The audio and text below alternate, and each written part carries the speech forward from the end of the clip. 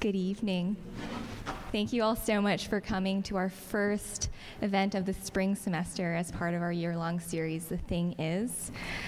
My name is Trina Hyun, and I am a graduate student in the English department, as well as one of the co-organizers of the Yale program in the history of the book, along with Andrew Brown, one of our panelists, and Catherine James, who regretfully couldn't be here tonight.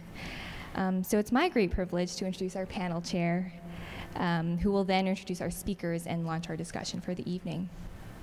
Dr. Catherine DeRose is manager of the Digital Humanities Lab here at Yale, where she teaches and consults scholars from various disciplines on data analysis and visualization. She brings an expansive breadth of scholarship to Yale, from humanities computing to a specialization in Victorian literature. Dr. DeRose earned her PhD in English from the University of Wisconsin-Madison, and her work has appeared in Victorian Review and Significance. Before coming to Yale, she was involved in DH initiatives at Carnegie Hall and the Folger Shakespeare Library. She has also received grants for her DH work from the American Council of Learned Societies and the New Arts Venture Challenge. I can't think of anything at the DH Lab that Catherine isn't involved with, so we're extremely grateful to have her with us as our chair this evening. Please join me in welcoming Catherine DeRose.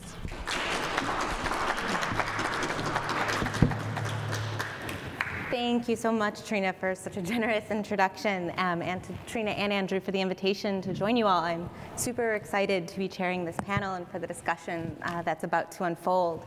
In terms of the layout for today, so we're going to start with brief introductions of our panelists, followed by their opening thoughts, provocations, reflections.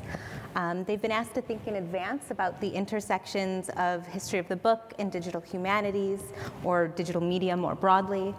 In particular, they've been asked to think about how we engage with the materiality of texts in an increasingly digital moment.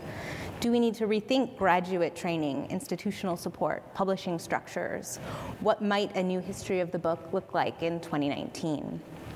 After their opening remarks, we'll then move toward a more general panel discussion, after which we'll invite questions or responses from everyone in the room. So to begin with introductions, Whitney Trettine is an assistant professor of English at the University of Pennsylvania, where she researches the history of the book and other text technologies from print to digital.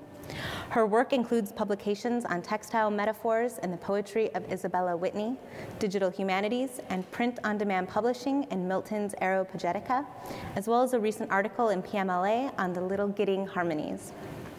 She has co-edited Provoke, a web-based collection of sonic scholarship, the print companion of which, titled Digital Sound Studies, was recently released by Duke University Press. More recently, she's co-developed with Lisa Daly a new web app, Manicule, which helps scholars, curators, and students build digital tours of material texts. Her forthcoming book, Cut, Copy, Paste, which is being staged on the Manifold Scholarship platform through the University of Minnesota Press, with support from the Mellon Foundation and an NEH fellowship, identifies 3 fringe communities that assembled books from fragments of paper media in the 17th century. Through digital methods, Trettine's work places these seemingly idiosyncratic textual practices and their materialist poetics within a broader field of literary production. After Whitney speaks, we'll be followed by Andrew Brown. Andrew S. Brown is a 6th-year PhD candidate in the English department, where he examines how English playwrights from William Shakespeare to John Milton helped to develop the concept of representation, the idea that the words and actions of one person, group, or thing could stand in for those of another with effective social, legal, and political force. His work has appeared in 18th century studies, early theater, the edited collection Shakespeare and Consciousness, and Milton Studies, for which he received the Albert C. Labriola Award for a distinguished article by a graduate student. He also has a forthcoming article in Studies in Philology on Quakerism, Meta-discourse, and Paradise Found. Working at the intersection of the history of the book and the digital humanities, Brown has been an organizer for the Yale program in the history of the book, the Harvard-Yale Conference in Book History, and the Digital Humanities Working Group. He was also the recipient of a Digital Humanities Teaching Fellowship, for which he collaborated with the DH Lab to combine literary criticism with distant reading, network visualizations, and GIS mapping. Please join me in welcoming our speakers. I'll turn things over to Professor Whitney Trittin. Okay, great. Thank you so much, Kathy, and thank you also, Andrew and Trina, for your introductions and help with getting here, and for the invitation. I'm really excited to be here. It's a real thrill to talk about BH and DH together. So thank you. Andrew suggested that I start by responding to one of the prompts, and the prompt that I chose to respond to was one that asks how we should encounter the codex or the book object in our current moment. And this is a really wide question, right? So I'm going to do what I would do when either I'm trying to start to write something or I'm trying to start to teach something, and that's to begin with an object. And I'm going to talk for about 8.5 or 9 minutes just to give you a sense of how long this will take. But in order to get to that object, which is a photograph, I have to lay out some history for you first. So we're in 1980, that's when the photograph was taken. And just to set out some context for us, there was at the time a kind of panic simmering in the popular media about the state of 20th century archival materials. So parchment, early papers were thought to be quite stable. If you leave them on a shelf, they'll just continue to sit on a shelf for a long time, right? By contrast, once you get to the 19th century, you have papers made with wood pulp, and of course, to make a paper from wood pulp, you have to pack it with acidic fillers. You have to pack it with alum. And those acidic fillers will slowly deteriorate the paper as it comes into contact with water, which is in the air around us, right? The air is humid, the book comes in contact with the air, it starts to crumble and becomes brittle. So I'm not going to say whether or not I think this is true. I'm just articulating what's happening in 1980 in this moment, this kind of simmering panic. So suddenly it started to seem to people that the substrate upon which 20th century history had been inscribed was fundamentally unstable, right? And it's not just wood pulp paper. There was mimeographs, thermofaxes, all of these things that were just kind of seemed to be crumbling to dust in libraries. And it led to a lot of rhetoric that we now see as quite overblown, I think, about the 20th century is going to be a kind of new dark ages. It was going to be a gap that future historians would not be able to see anything of 20th century materials because they would just crumble to dust before us, right? If you're familiar with Nicholson Baker's book Doublefold, he talks about this in Doublefold. He also talks about the many projects that were funded to try to solve this problem. Most notoriously, NASA partnered with the Library of Congress to produce these kind of mass space-age deacidification chambers where they would take packs of books from the Library of Congress and shove them into these chambers and pump the chambers with DEZ, which is a chemical that was thought to stabilize the papers in order to prevent these books from becoming brittle. This is a multi-million-dollar, like federally funded project to stabilize the archive, right? Lots of rhetoric around this. And that's the context in which the photograph that I want to share with you, oops, sorry, tell me if you can hear me or can't hear me, because we're quite close, so it's fine. The photograph that I want to share with you was actually made, and I don't have a projector, so I brought props, and I'm just going to step off. I hope it won't do anything with the sound, and just show you this photograph, okay? And what the photograph is it's of Peter Waters, who is the head conservator of the Library of Congress, also responsible for a lot of the best standards and practices that we still use in conservation labs today. And he's blowing on a stack of acidified wood pulp paper that has shattered to fragments. And the photographer, Yoichi Okamoto, has captured it right at the moment when there's this kind of confetti of fragments in front of his face, right? So it's a really, really striking photograph. And it shows up in many different places. I have two other examples of the photograph here from the 1980s. It's on the cover of the American Scientist. It's in the Smithsonian Magazine. That's what this is. It's Smithsonian Magazine. It shows up everywhere. And it becomes a kind of emblem across the 1980s of archival crisis, which I find quite funny because it's a totally ironic photograph. It's a farce. It's a fiction. Books do not dramatically detonate like that. There are no books in the library right now just exploding into dust, crumbling away. That's not happening right now.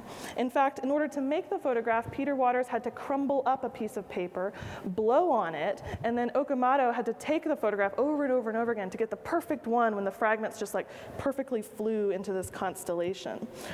And of course, there's a double irony here because he's the head conservator of the Library of Congress, right? So he's destroying the very materials that he's supposed to be saving in this photo. Engineering a fictive crisis is what they're doing together here, he and the photographer. And in engineering this crisis, they're taking something that's supposed to signify catastrophe and supposed to elicit fear for us about what's going to happen to archives, what's going to happen to libraries, and they turn it into something that I think is quite beautiful and full of wonder, right? This is a really curious artifact, and I think that's why it circulates so much in the 1980s, in fact. Okay, so what does any of this have to do with the state of the book today or how we encounter the book today? I want to say two things about the photograph. The first is that the photograph reminds us that the idea of crisis is itself historical. It's something that's constantly changing over time. So here we are in the 1980s, the very moment that personal computing is taking off, the very moment that access to the internet is expanding, the very moment that TEI, the Text Encoding Initiative, is starting up. And we have here a photograph which shows us an entire kind of discourse around it that shows us that the threat that they saw in the 1980s was not digital threatening print, it was paper. Paper was the threat to them, right? So we could pick any moment in history and find a similar relationship to a crisis in the book. We could go back to 1890. An essay I teach from 1890 is by a French bibliophile named Octave Uzan. It's called The End of Books. And in it, he's listening to recorded sound. He's hearing the first phonographs, the first recorded sound that humans ever heard in history. And as he hears it, he thinks, oh my God, this is going to kill off the printed word. And he writes a story called The End of Books, where he imagines books becoming audiobooks, libraries becoming phonographotext, right? So he comes up with this whole vocabulary for how print is going to die. We could move forward 4 decades into 1930, when the avant-garde artist, American artist Bob Brown, was watching the rise of the talkies, right? So we have movies come out, then we have movies with sound come out called the talkies.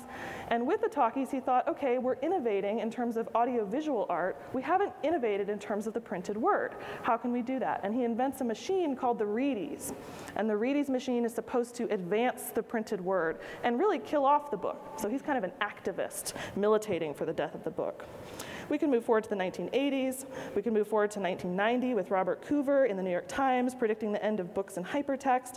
But the point here is that one of the most important things that book historians could be doing today in the wake of digital media, in response to Andrew's question here, as we stage our own encounters with books, is to historicize every aspect of the conversation about publishing, about printing, about the materiality of the codex, and about the crisis that it seems to be causing. Okay, so the second thing, within this long genealogy of the crisis of the book, this kind of ongoing and constant crisis of the book, we could read this photograph. But we could also read it as an allegory. The idea of what a book is, or what an archive is, or what a collection is, many of these concepts are in the process of being fragmented and dispersed, right? They're being centrifugally pushed outward into new realms. So when we're asked how we encounter the codex today, then, again, responding to this prompt here, I would say that we do so from within a fragmented field where the center is no longer centripetally holding, right? We feel this in so many ways in our departments and our institutions. But in some ways, this is how it has always been. There has never been a static book. There has never been a static codex. There's never been a static digital book. Many of the books I study in the 17th century, which I might talk about a little bit later, are cut and paste from other books. And we just are starting to see them now because the digital has encouraged us to see remix as something that we can find in the past, right? Benjamin says that the light of the present is what illuminates the past, and the past can in turn reflect back on the present. So we see new things in this kind of dialectical movement. So this is how it's always been. And I want to say one thing, I hate to be the person who's like, and Derrida says, but Derrida has a fabulous little essay that I think we should return to called The Book to Come. It's now found in Paper Machines, but it was a lecture originally. And he makes this point in it. He says that the thing of the book is simply the tension between gathering and dispersal. That is, books in all media, print, digital or otherwise, are attempts to gather knowledge together, to bring it back together, in way, even as it is always under the kind of imminent threat of its death or destruction or dispersal. The book just simply is the thing that gathers together. So what I like about what this essay is doing is it's giving us a meta vocabulary that pushes us beyond the kind of medium or material substrate to a bigger conversation between what books and other media do. The book is a gathering together. It's a shared vocabulary. So I often teach this essay, and then I ask students to come up with their own vector. What would you say is the tension in books today? And they say things like open versus closed, right? And that's an interesting thing that we could work more towards these kind of shared vocabularies. So I think I'll stop there and let Andrew give his response. Thank you so much for listening. Great. So coincidentally, but happily, I also start with an object from the 1980s, and I think what I have to say will hopefully really resonate in a really nice way with Whitney's comments. So I'll just sort of dive in. I want to start first, I think, just by reading in full an advertisement that appeared in 1983 for the following year's meeting of the Shakespeare Association of America, the SAA. So it reads, "Calling all computer users. Computers will take center stage at the 1984 meeting of the SAA in Cambridge, Massachusetts. The trustees plan to have a panel of experts discuss present and future uses of computers in Shakespeare studies, as well as several computer exhibitions and demonstrations running throughout the meeting. All members currently working with computers, especially in programs other than simple word processing or data storage and retrieval, are urged to fill out the form provided to report the nature of their research. Suggestions for panelists and offers of appropriate demonstrations, even sales or exchanges of floppy disks will be most welcome." I really like that last part. So, with the exception of a few notable anachronisms, I think this call would not be too far out of place actually in the 2019 conference program for the SAA, which now runs a digital exhibit section every year. Perhaps more surprisingly, though, this was not the first time that the organization had sought out all computer users. As the scholar Eric Johnson recently pointed out on Twitter, a panel titled "Shakespeare and the Computer" was part of the lineup for the very first SAA meeting in 1973. At that point, by way of reminder, the earliest personal computers that you could sort of use at home as a non-expert really would only debut the following year in 1974. So, at this earlier historical moment, computer didn't really mean something that you could imagine having in your home or in your faculty office, for that matter. There were some substantial changes to that fact over the following decades. To put it mildly, we all have computers in our pants pocket, probably, at this point. And even just after 10 years, something had changed pretty drastically. A presidential report bulletin circulated before the 1984 SAA meeting begins, quote, "I am writing this presidential report on a K Pro 2 microcomputer equipped with a CP/M operating system and a Silver Reed daisy wheel printer. This commonplace act demonstrates how much the lives of humanistic scholars have already been touched by the information revolution." The letter continues, quote, "Western society became a print culture in the 16th century. At the end of the 20th, it is rapidly becoming an electronic culture. The future belongs increasingly to images and speech. Shakespeare would not be disturbed by this. His art begins in images and speech." So this bulletin, which I also love, was authored by the scholar and Folger Shakespeare Library director, O.B. Hardison. He begins in a sort of sanguine mood. He seems very hopeful about the promise of technology. As it continues, though, the tone becomes more foreboding and more prophetic of later debates. Hardison describes that computers ultimately, quote, "tend to emphasize information rather than images and speech. They are ideally suited for data banks, bibliographies, linguistic studies, vocabulary and image analysis, and collections of facts about everything from alchemy to zippers. The results are dazzling. Unfortunately, it is an occupational hazard of scholarship to be dazzled by information." He goes on, "If we are going to exercise the leadership which Shakespeare has conferred on us, we must do everything we can to make sure the information so plentifully manufactured by our computers is used to serve the humanities, not to bury them." And I think we have to read that paraphrase of Julius Caesar in the final line as intentional, given the author. The letter ends with what I think is a sort of clarion call. He says, "We need to assert and reassert that we are not in the business of compiling databanks, but in the business of mediating between human beings and human creations. That is the same thing as telling our students that we and they are different from dumb terminals. It is to contribute our best energies to keeping humanity at the center of the humanities curriculum." So forgive me for sort of quoting at length, but I went digging through this recent history as a way of exploring how my own area of expertise, which is in early modern studies and especially in Shakespeare studies, relates to this topic of tonight's panel, the sort of intersection between BH and DH, as Whitney put it. Anyone who has been gripped by even a passing interest in DH will recognize many of the tropes from Hardison's letter in more recent discussions about the role of DH in the university. There is the starry-eyed techno-optimism of the opening sentence. There is an extended comparison between the print revolution and the digital revolution, in which the radical changes introduced by computing make the formerly familiar technology of print seem newly strange. But there is also presumed opposition or tension between Hardison's dumb terminals and human beings and human creations, which are here presumed to be the proper medium and object of study in the humanities curriculum. Recent issues of academic journals, the Chronicle of Higher Ed, and lively Twitter conversations can testify that this tension is one that remains to some extent unresolved within DH and across the profession at large, especially at a moment when digital technologies and disruptive innovation in higher ed often seem to go hand in hand. I think it's a tension that's worth keeping in mind and examining. The conversation, of course, by no means ends here, and I hope we'll have the chance to explore the more sort of productive, less doomsaying side of digital scholarship in the conversation. But I want to just end by suggesting that there are nonetheless a few things that we can take away from this set of objects that will help flesh out the discussion.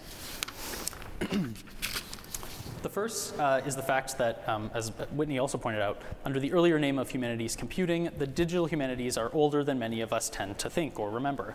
In fact, Yale hosted one of the first academic conferences on humanities computing way back in the 1960s, which Kathy maybe can say a little more about in the course of our discussion.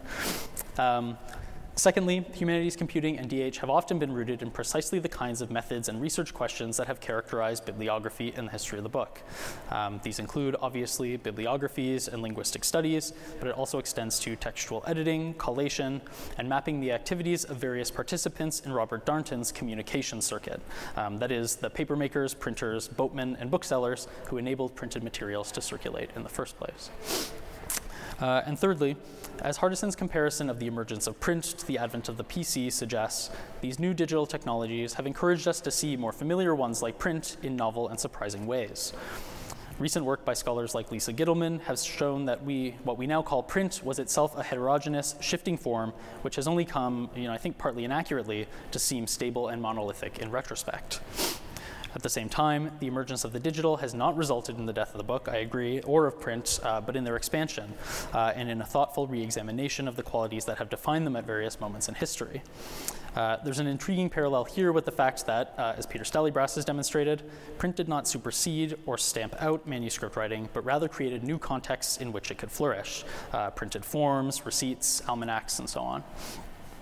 After all, Hardison's meticulously described silver reed daisy wheel printer is just an adaptation of a printing device previously used in electronic typewriters, which themselves incorporate features from even earlier printing methods to create a complexly layered media history. So I'll end there, I think, too, and we can open this up. First of all, let's thank our panelists for that.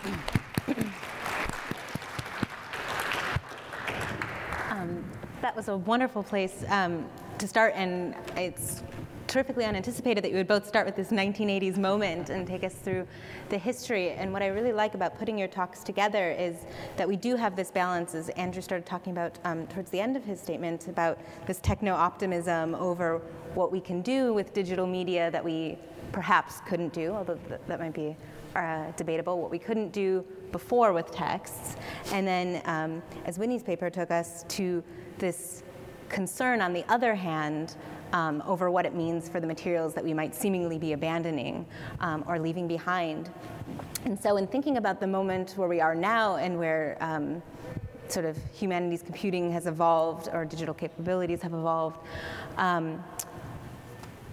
what is kind of what is the place of the text with digital media? What affordances do digital technologies offer us for engaging both with the printed text but also with a new kind of text? On the one hand, there's been a ton of work on digital editing, and I think much of it quite successful, right? I mean, we had all these theoretical challenges to the new bibliography in the 80s and 90s. We had 70s, 80s, and 90s. One prominent example, D.F. McKenzie and Jerome McGann talking about sociologies of the text, right? So we no longer think of text in terms of single authors, but we see text as networks of different agents and trying to track those agencies. And in the wake of that, you had a lot of digital editing projects like McGann's Rossetti Archive and hypertext editions that attempted to kind of practically impose the theoretical challenges. And I think a lot of those were really successful. They were experimental, but quite successful in showing what the new medium could do in terms of editing and how it really folded then back onto editorial principles and practices.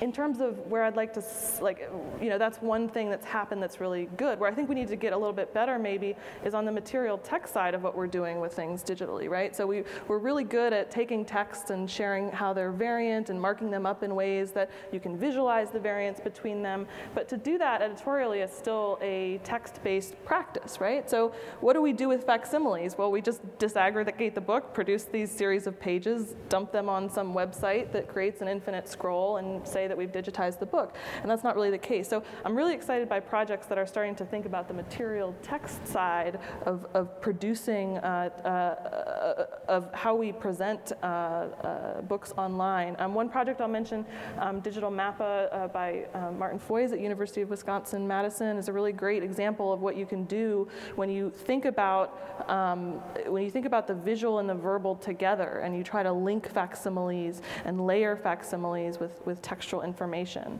And in the app that I've been working on with Liza Daly, Manicule, we try to do the same thing. So it's basically a simple web browser where you can look at a book in the way that you would at the Internet Archive, but you can layer a Tor atop that book. So the idea here is that if you have an idiosyncratic, unusual material artifact, you might not want to edit the text of it, but you might want to point out interesting features of it. So you can visualize the collation formula in a way that's very clear how the page is linked together, and you can layer it with a Tor. So I don't know that either of those are like the solution, but I want to start thinking more about the facsimile in digital spaces. If I can just build on that, I mean, I think alongside what you're suggesting, Whitney, all of which sounds really great. I mean, I think one thing is that I'm really interested in is rethinking sort of like what is, I posited that there's sort of historically been a relationship between textual editing and bibliography and what DH has been sort of good at, and in some ways are, I think, seen as natural bedfellows, and that might blind us to the fact that they could be used sort of at odds with each other in really creative and interesting ways. So I'll also plug a project that I think is really good, which is Alan Gailey's Visualizing Variation. He's at the University of Toronto.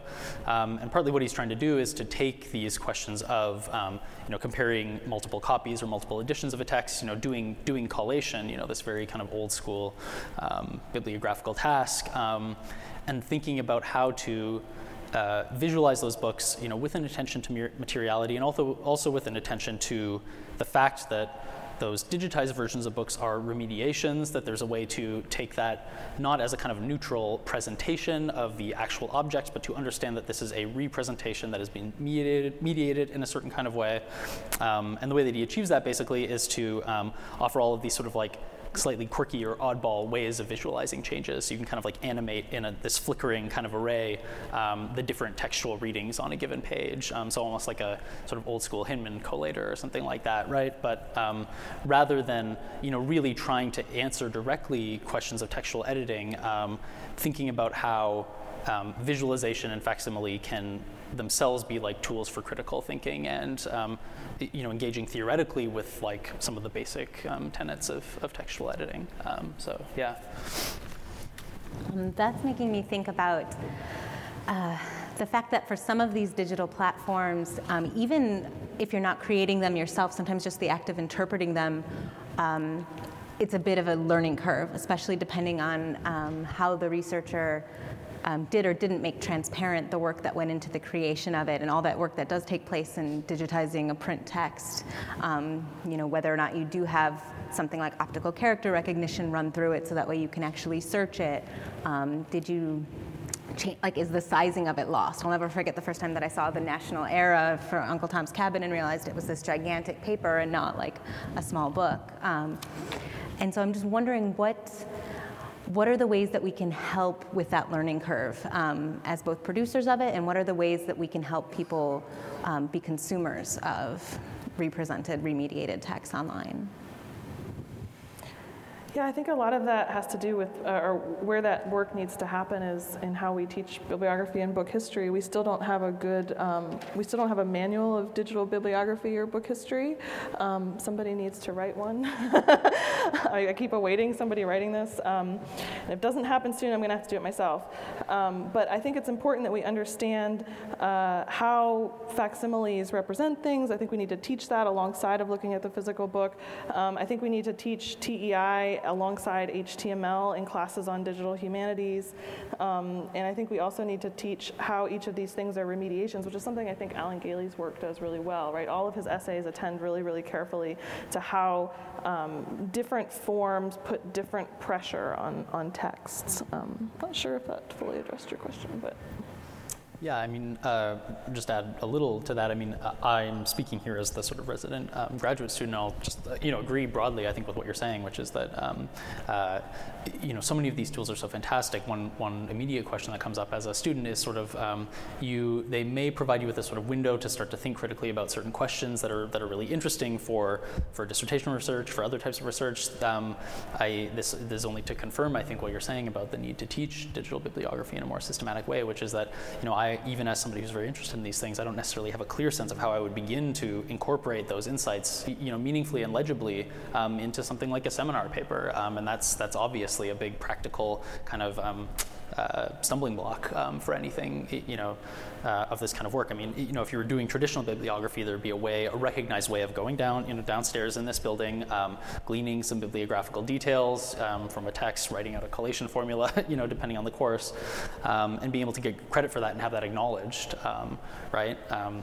And so, even though it's arguably within English departments and maybe in other humanities departments, book history itself isn't, even traditional book history isn't that widely taught. So adding the digital layer, I think, only complicates things, but in a potentially really productive way. We could maybe see it, if I could just jump in, we could maybe see that as continuous with what's happening in media studies. And I think we could form, and again, in this kind of idea of us being more and more fragmented and feeling dispersed in various ways, we're also forming new constellations, right? And one of the ones that's really exciting to me right now is book history bibliography and its relationship to media studies and digital literature and people who study digital literature. So for instance, there's a new lab at University of Maryland, Book Lab, run by Carrie Krause and Matt Kirschenbaum, just opened last year, where they are taking they used to have a petting zoo at their digital humanities lab of different early computers. They called it the petting zoo because you'd go and you'd play with these early computers. Take that and put it in a lab alongside letterpress printing and other things, so that we can start to see text technologies, the actual material hardware, as being somehow kind of on a continuum. I know Nick Montfort, who's a digital poet, he has a press now called Bad Quartos Press, where they do everything from printing on dot matrix printers to letterpress printing zines to writing computational poetry and then letterpress printing that in broadsides, right? So it's this kind of, mixing together of all these different technologies that I think is really, really fruitful and might be a place where we could start to do some of that teaching and learning together. For some of that to take place, what kind of institutional support is required? Thinking more about humanities as having lab-based work, which I think you could probably speak really, really well to, better than I could. But the special collections as it works at UPenn is certainly a lab-type space, right? But we don't call it a humanities lab. So what does it mean to think about what's happening in rare book rooms alongside what's happening in digital humanities labs, alongside what's happening in these media archaeology labs, as being somehow kind of sharing a certain kind of practice. And there is a book that's being done by Laurie Emerson on called The Lab Book, where they're going around and interviewing ethnographically different labs. And I think this will help us do the work of understanding what humanities labs are and will be in the future.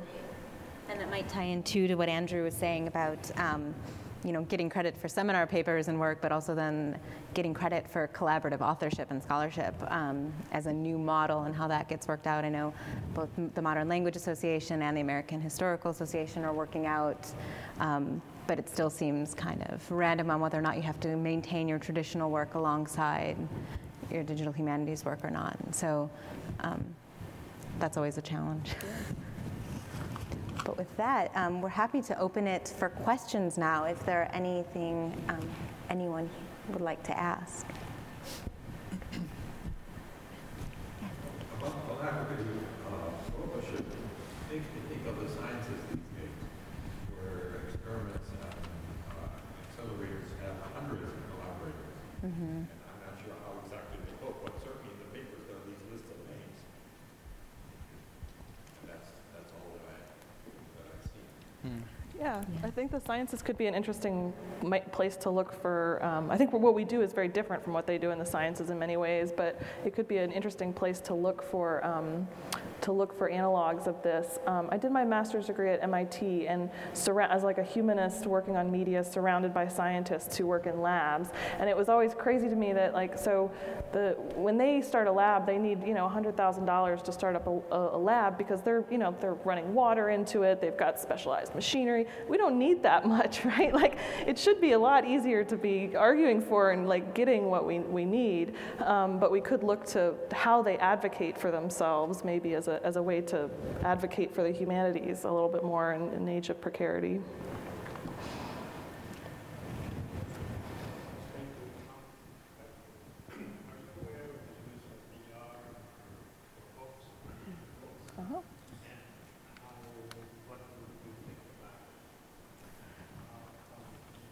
Do you have a specific example in mind that you're thinking of? No, I don't. I'm just curious because I can imagine my son, for example, wanting to read something on VR and they give like a slideshow and they look so much more compelling for younger generation. Yeah, absolutely, and there are a lot of interesting experiments with this. So down a few miles down the road at Brown, there's they had a cave, a VR cave, that John Cayley and some other digital poets would write, texts in, and you'd have to go in and with a wand and play with the text. All that stuff hasn't really taken off. Like that, we still read. I mean, I'm using my iPad, but I still read printed books, and like what I read on here is mostly a skeuomorph of a printed book. It's not really like any crazy VR experience. So there's been all these very interesting experiments that are on the fringe, but I don't see that replacing how we read anytime soon. I don't know what you think. I'm not. That is true, but that is true. But I also, I know 17-year-olds and I teach 17-year-olds, and I give them PDFs and they print them out, and because they want to write on them, right? So and it drives them crazy that I keep everything on my iPad and write on it. So in some ways, we're having which is something that Andrew brought up in the prompts. We're having a kind of reinvestment in materiality. You could see this in zine culture. A lot of people that age tend to want to have physical things, right? I think in part because of a sense of loss around that, the resurgence of albums, the resurgence of zine culture, that kind of thing. So I don't. Yeah. No, I think it's a really good response. I mean, something just sort of from a more sort of like scholarly perspective. I mean, I think this takes up another point that you raised earlier too. The fact that it is often these sort of the VR cave, the more kind of like experimental.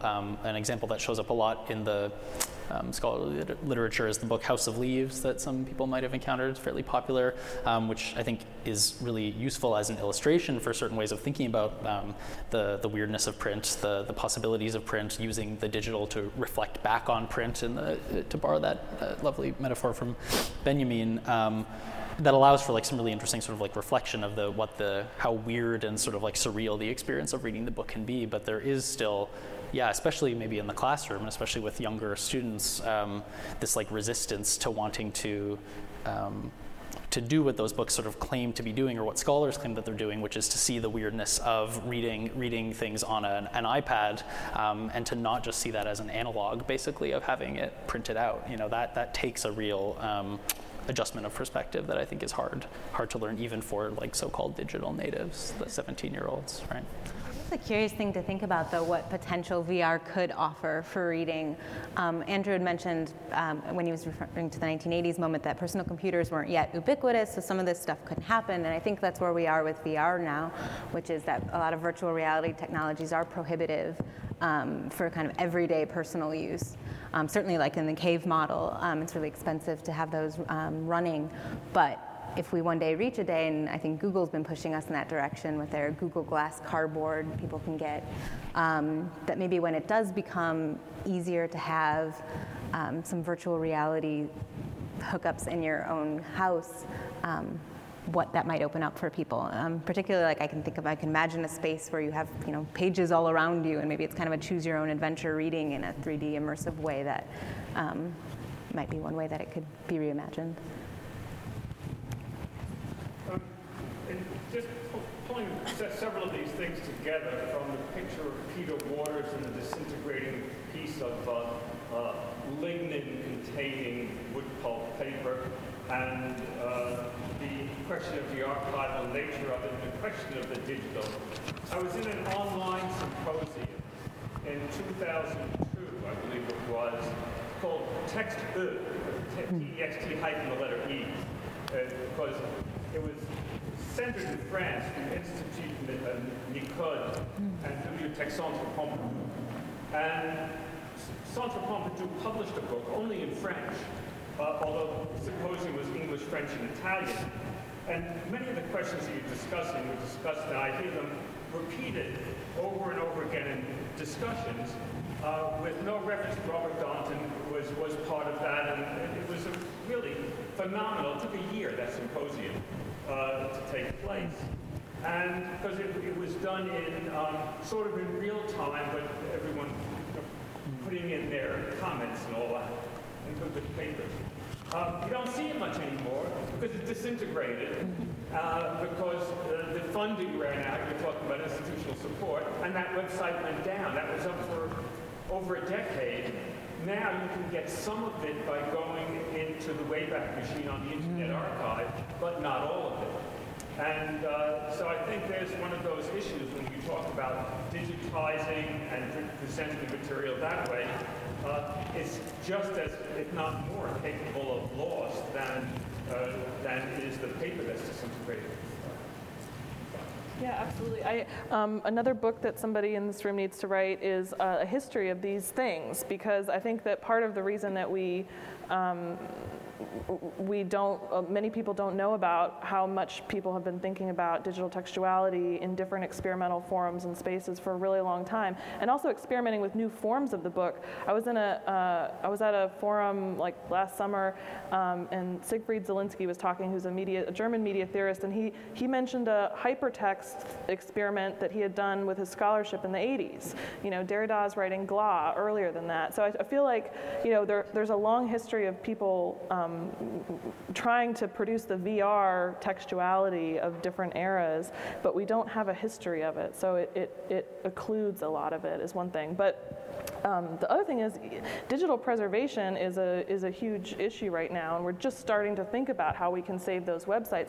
And within the realm of digital preservation, there's the increasing problem of algorithms. How do we, preserving a website in some ways is quite simple if it's a static HTML site or a forum that has a series of kind of relatively static sites that are linked together. But once you get to kind of everyone engaging with an internet that is their own internet because it's entirely determined based on your personal searches, because Google's tracking those searches and knows that this is my machine and it's going to give me ads based on those searches, right? Then what we're talking about is preserving a history that's constantly just coming into being for every one of us individually. And there are active debates going on about how do we save that? How much do we want to save? We can't save everything, right? Do we just record it all? Yeah, I don't know. I have a follow-up question to that, because I love the way you started your comments talking about fictive crisis, right, with the brittle paper, and I'm wondering about dynamic media and all the rhetoric that's going on right now about obsolescence of playback equipment, and there's 10 years before we'll lose it all, and that connects not only with the digitization of this analog media, but then into digital preservation, and I wonder what your thoughts were about, is that, obviously it's a crisis that needs to be historicized, but is that history of different media formats the same, a shared history, book history, or are they parallel? I wonder if you would just talk about that as a real crisis or a fictive crisis, and how it connects with the history of the book. Yeah, that's a really great question, and I don't know if Andrew, if you have something to say on that too, but I'll just say really quickly. It's a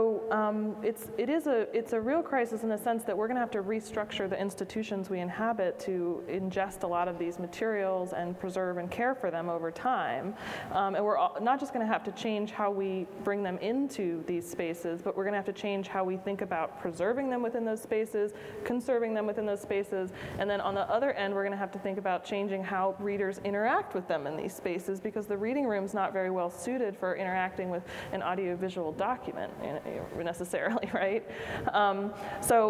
Which is all just to say there are people better placed in this room to respond to that, but it is going to be an institutional restructuring, so we do have to take it as a, maybe not crisis, but an important thing to think about, in this physical space even.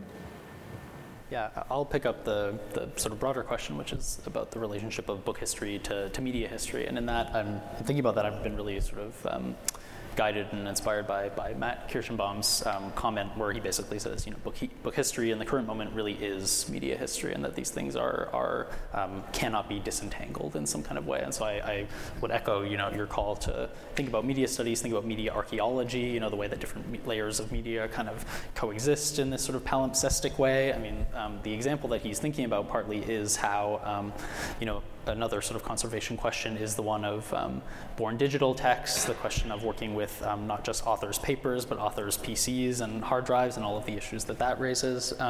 But even more generally, a print book that is produced by whether a university press or a sort of mass market press is deeply imbricated with all of these other sort of things that we would acknowledge as media history. And we all know this from the experience of working with page proofs, with PDFs, all of these other things. And so there's a way in which certainly no book that's produced in the current moment is sort of free of those larger questions that media history prompts us to ask. And I also think it's productive to allow that to reflect backwards, to kind of pick up that metaphor again. Even with books, do we need to save the ebook? Do we need to save the ebook of every book that's printed today? We probably should, right? But are we doing that? No, because we consider the printed book to be the artifact of record. So even within traditional books, books are files now, as Matt Kirschenbaum says. How do we save those files? And I can say for the Yale context, with digital preservation, to the question of how are we saving files, Yale Library is in the process of thinking through emulation as a service, and so that way you're not just preserving the content, but you're also preserving the environment in which that content appeared. So if it matters that you're able to, still view Clippy for Microsoft Word and have this experience of what it was like in the 1990s on a computer, or you see your Flash file and you weren't able to run it on a modern machine, that's something that the library is thinking a lot about, how to offer that widely as a service. Thanks for a great panel. It's really fascinating. And I think that the notion of giving a bigger history is really important, because also if you look at things like the Gutenberg Bible, it's always been, most people are never going to get access to that. In other words, just because of its value, it doesn't matter whether the institution has it. Your actual physical access to it is prohibited. So it's prohibited even to the majority of scholars. In other words, you're one scholar in a million if you can actually get access to 10 Gutenberg Bibles. So the history of surrogates is a very long history. People have always dealt with surrogates. Keats has a surrogate of the first folio. It's a facsimile, it's a reprint, but it's actually a facsimile reprint. And so, people claim that they've edited Montaigne. They're all lying. They couldn't, they weren't allowed to. To see the actual Bordeaux copy, you were allowed in for a day, if that. And so what they were all using was these 1900 photographs that had been taken of this, so that's how it was edited. So there's a kind of way in which I think we've always got this notion that it's a real thing. And so two things I just said about the real thing is that I think we sometimes have a naive notion that if we've got the material objects, we're doing something materially with it. But most of the time we're not. Most of the time we're reading a book and we're just reading a book. And most of the time I do that, I don't look at the paper. But if you actually, and there it seems to be one of the aspects of digital humanities, is to change the range of how we might perceive things. In other words, the very fact it is transforming the objects, and an obvious example of that is the Dead Sea Scrolls, where every photograph that is put on the web is a composite photograph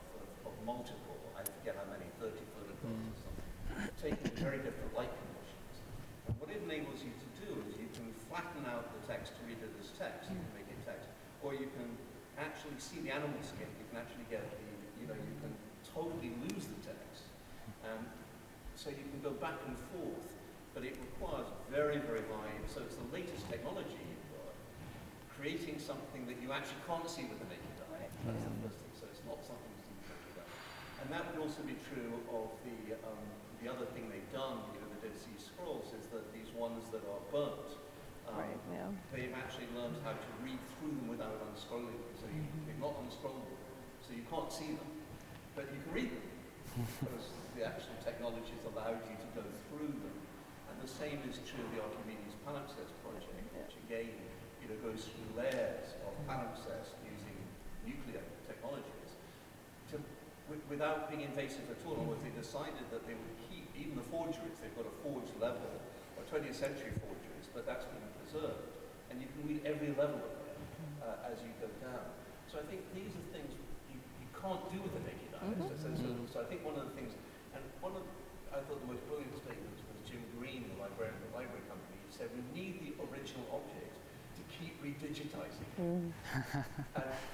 Literally, we're going to have technologies that allow us to do things you couldn't possibly do just by looking at the book. And that's happening all the time now. So in a way, I think we are working increasingly with scientists, increasingly collaboration, larger collaborations, that will realize what a kind of complicated thing a book is, and in a way that perhaps we haven't done before, and that it's the digitizing that enables us and illuminates things that you literally can't see with the naked eye.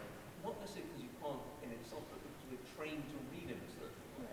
So we're sort of hidebound to think what reading is as you sit down and look at black marks on a page. And there I think children are very interesting, because children don't have that. They're often at the beginning process, so you can see they take in more. That's why they like all the pictures.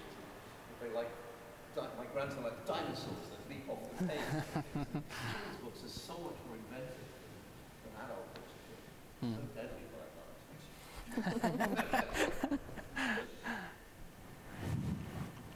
that. No, I think that's a fantastic point. The book is a constellation of all the remediations that have existed of it over time. I mean, we before that we had microfilming projects. I mean, this is the question though, or the fear behind that is like, okay, there was mass microfilming, and we thought that then we had, the record of the thing, and now we're digitizing, and as Jim Green says, we're going to have to keep digitizing it over and over again. So maybe the turn, maybe there's a mental turn that needs to happen where we embrace that, is what I'm kind of hearing you say in some ways, and then think about like even just a catalog record as being a record of the different ways this thing has been remediated, that you can interact with it, right? Like that might be somewhere where we're headed, or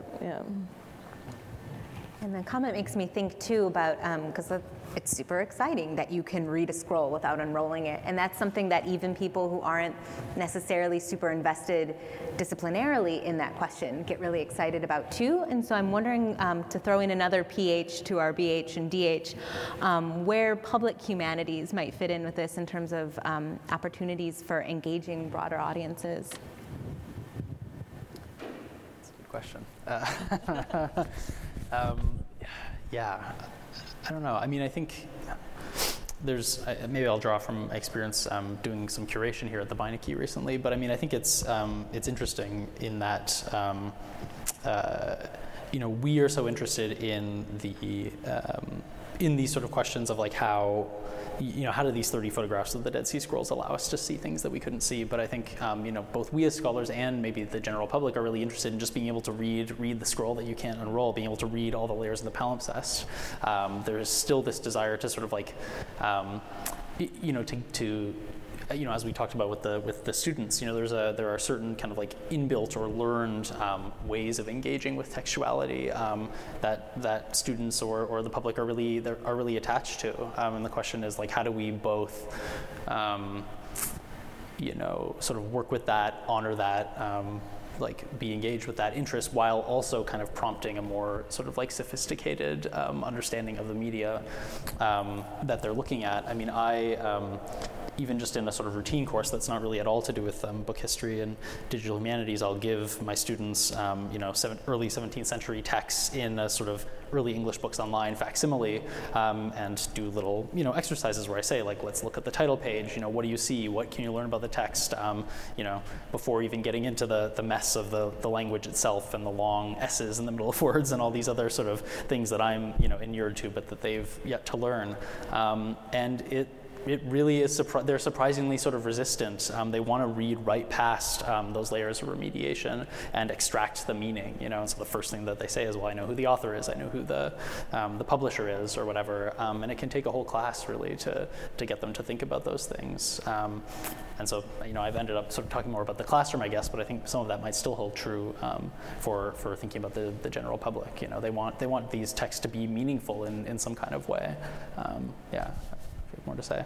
Yeah, well, your point's making me think about how the digital really affords us the opportunity in some ways to control the kinds of engagement with the text. So how you mentioned that students just want to read past the layers of remediation. Depending how you've architected your site, you could actually force them to have to get through something before going on. Now, that has the disadvantage of, they could just go to a different website if yours ends up being too difficult to use.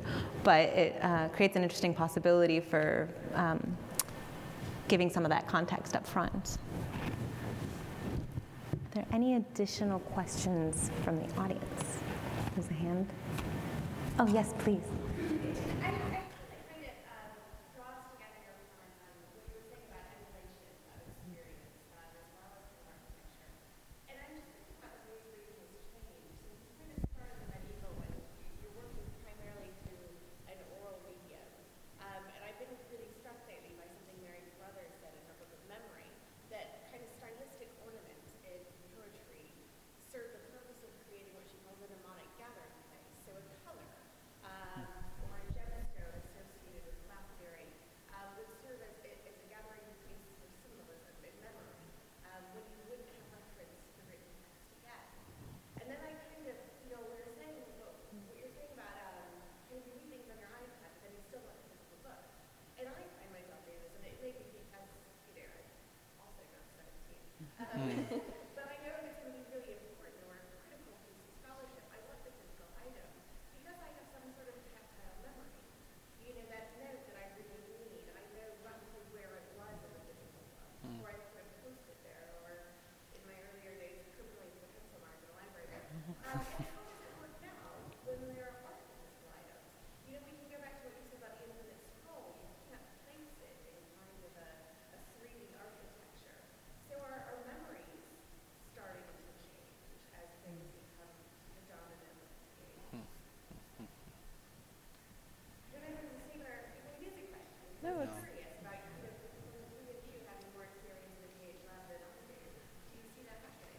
That people create different ways of remembering? No, it's very interesting. I'm just thinking as you're talking about how so there are a lot of studies that show that we often remember where things are within a book based on the physical where it lays on the page, right? It's like, oh, I want to find that quote. It's on the top left corner of a page, about a third of the way through the codex, right? And that is we now have had to produce a lot of external memories in order to replicate that in digital spaces, which is the saving, sharing, putting on your personal notes, tweeting it. Like there are various ways that we find to retain something, but it ends up being fragmented then in digital space. So I don't know how that plays out in digital humanities projects necessarily, but I'm intrigued by your question about memory and emulation. Speak to that side of it a little bit. I mean, I think it's what I'm struck by is, bringing back this question of collaboration. I mean, it's striking how many sort of explicitly collaborative DH projects, I think, are sort of trying to replicate something of this same kind of tactile or deep environment without obviously having the same kind of that triggering those same sort of memory centers that we get from the physical book, so like a book like Debates in Digital Humanities, any of these, there's the MLA Commons, I think, allows for certain types of digital publication where you can sort of comment in the margins and create these sort of asynchronous, long-term modes of engagement that are both sort of personal in the sense that you're sort of navigating them, and memory and experience kind of aggregates in certain places, but also it's collaborative, it's public, it's shared, right? And so I think there's certainly a real sort of hunger to try to create that collaboratively. I personally also sort of feel that it kind of falls short in some kind of way, and I also am just reminded of your comment, Whitney, about the algorithm. I mean, in some ways, the algorithm remembers what we've seen and where we've been better, much better than we do, right? And so much of our experience of navigating these things is mediated by that kind of algorithmic shaping and pushing, especially on like a smartphone, where I end up doing, more and more a weird kind of amount of my engagement with this stuff. So these things are kind of working together, but maybe also in tension.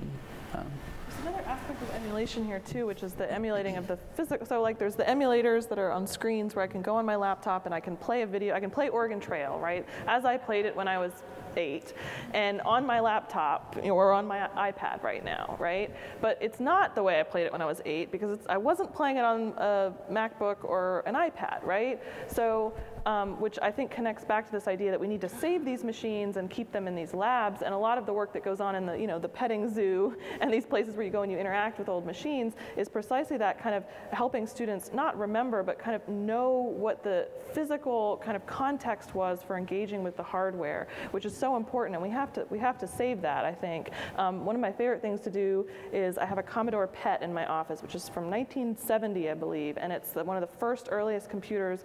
It's all basic. It's single. You have to write in BASIC on it to do any kind of command.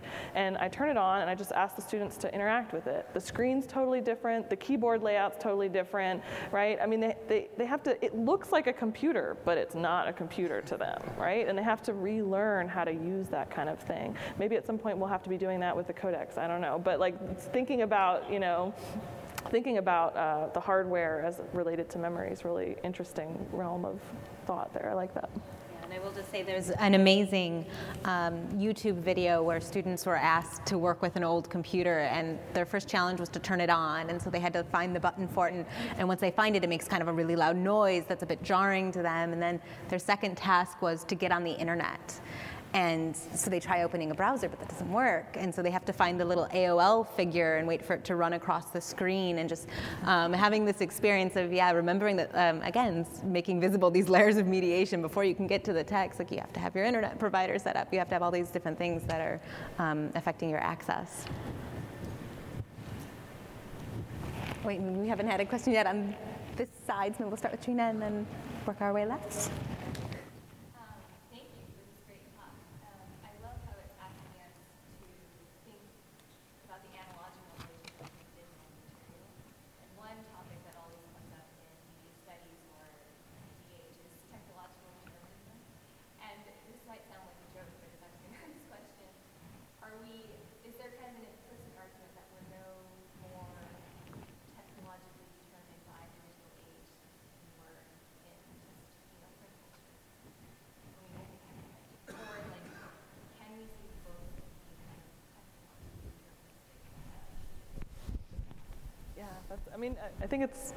I think it's a provocative question.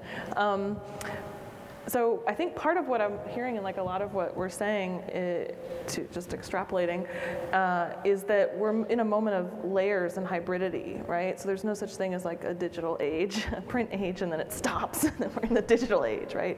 It's always layered, but of course print was layered with manuscript, right, and different modes of thinking about things. So I think that as opposed to thinking about ages that determine certain things, I think it helps to think in terms of epistemes in this kind of more Foucauldian way, where it's like we're constantly engaging with things that are coming into being and then also fading away. Right now, what's coming into being is a little bit unknown, but it has to do with digitality and how we interact with the internet and all of its affordances. What's fading away a little bit is the idea that the printed book, by which I mean like a print monograph codex, is the primary way in which you understand and learn, right? So if that's no longer the primary way, but is one among many other different ways, how is that going to change our brains, our memory, other kinds of questions? So I think the determinism question might be a little bit of a red herring from that sense, right?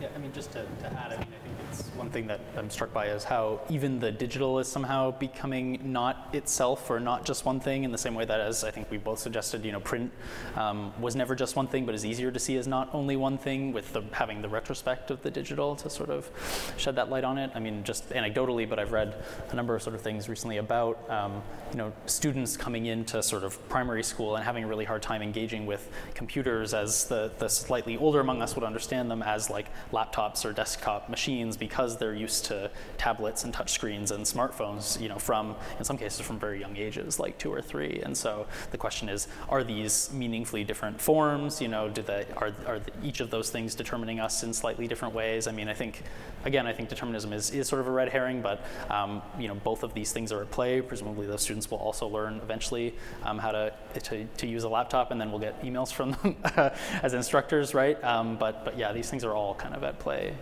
all together, I think.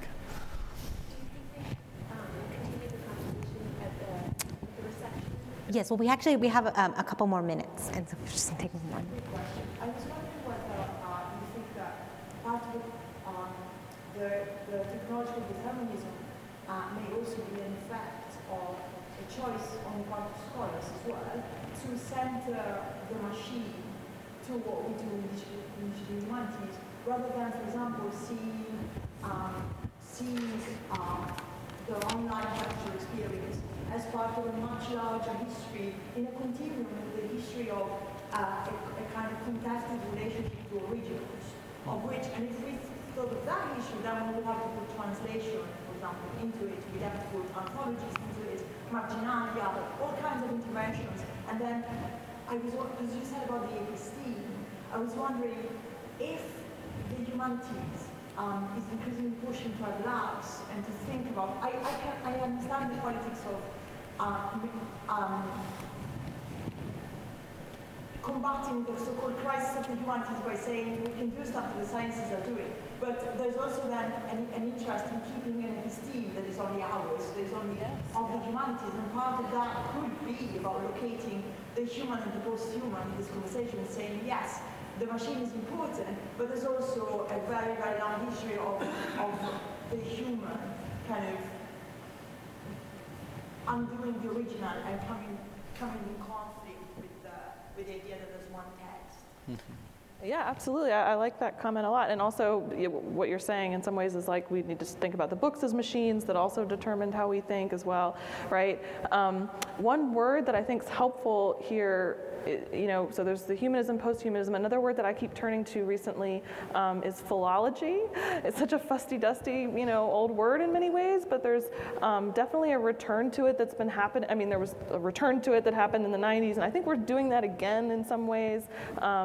Philology just meaning the kind of the art of very carefully looking at texts as entangled with machines, materiality, readers, and humans, right? This unpacking the entanglement of all those agencies within a text as philology as an umbrella term that might encompass book history and digital humanities and lots of these other things.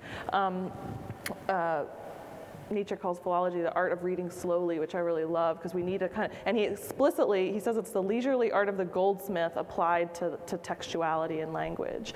Like, we need to take moments that are slow and careful, and he explicitly opposes that to an age of work where everything's over-hurried, right? So it might be something, I sound a little dusty right now, but it might be something that we could return to as an umbrella term for finding a shared kind of path forward in a lot of these different areas.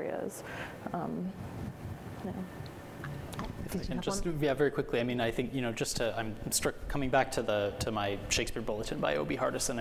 He wants to set up this binary between dumb terminals and English professors or humanities professors whose job is to, as he says, mediate between human beings and human creations. And I think he's so I don't know if he's unaware of the sort of irony there of the potential significance of those words, but I think we might imagine a program along the lines you're suggesting as being trying to think beyond the binary that would separate those things as being different. I mean, he's imagining himself as a medium between human beings and human creations, and from our perspective, that sounds something, something sort of post-human, something very machine-like in a way that is productive, that allows us to somewhat kind of collapse that binary that he's so attached to. So, yeah. Well, that's a terrific note to conclude this portion of Events On. After this, we will be going over to the opposite side of the mezzanine for refreshments. But before we do that, please let's thank our panelists one last time.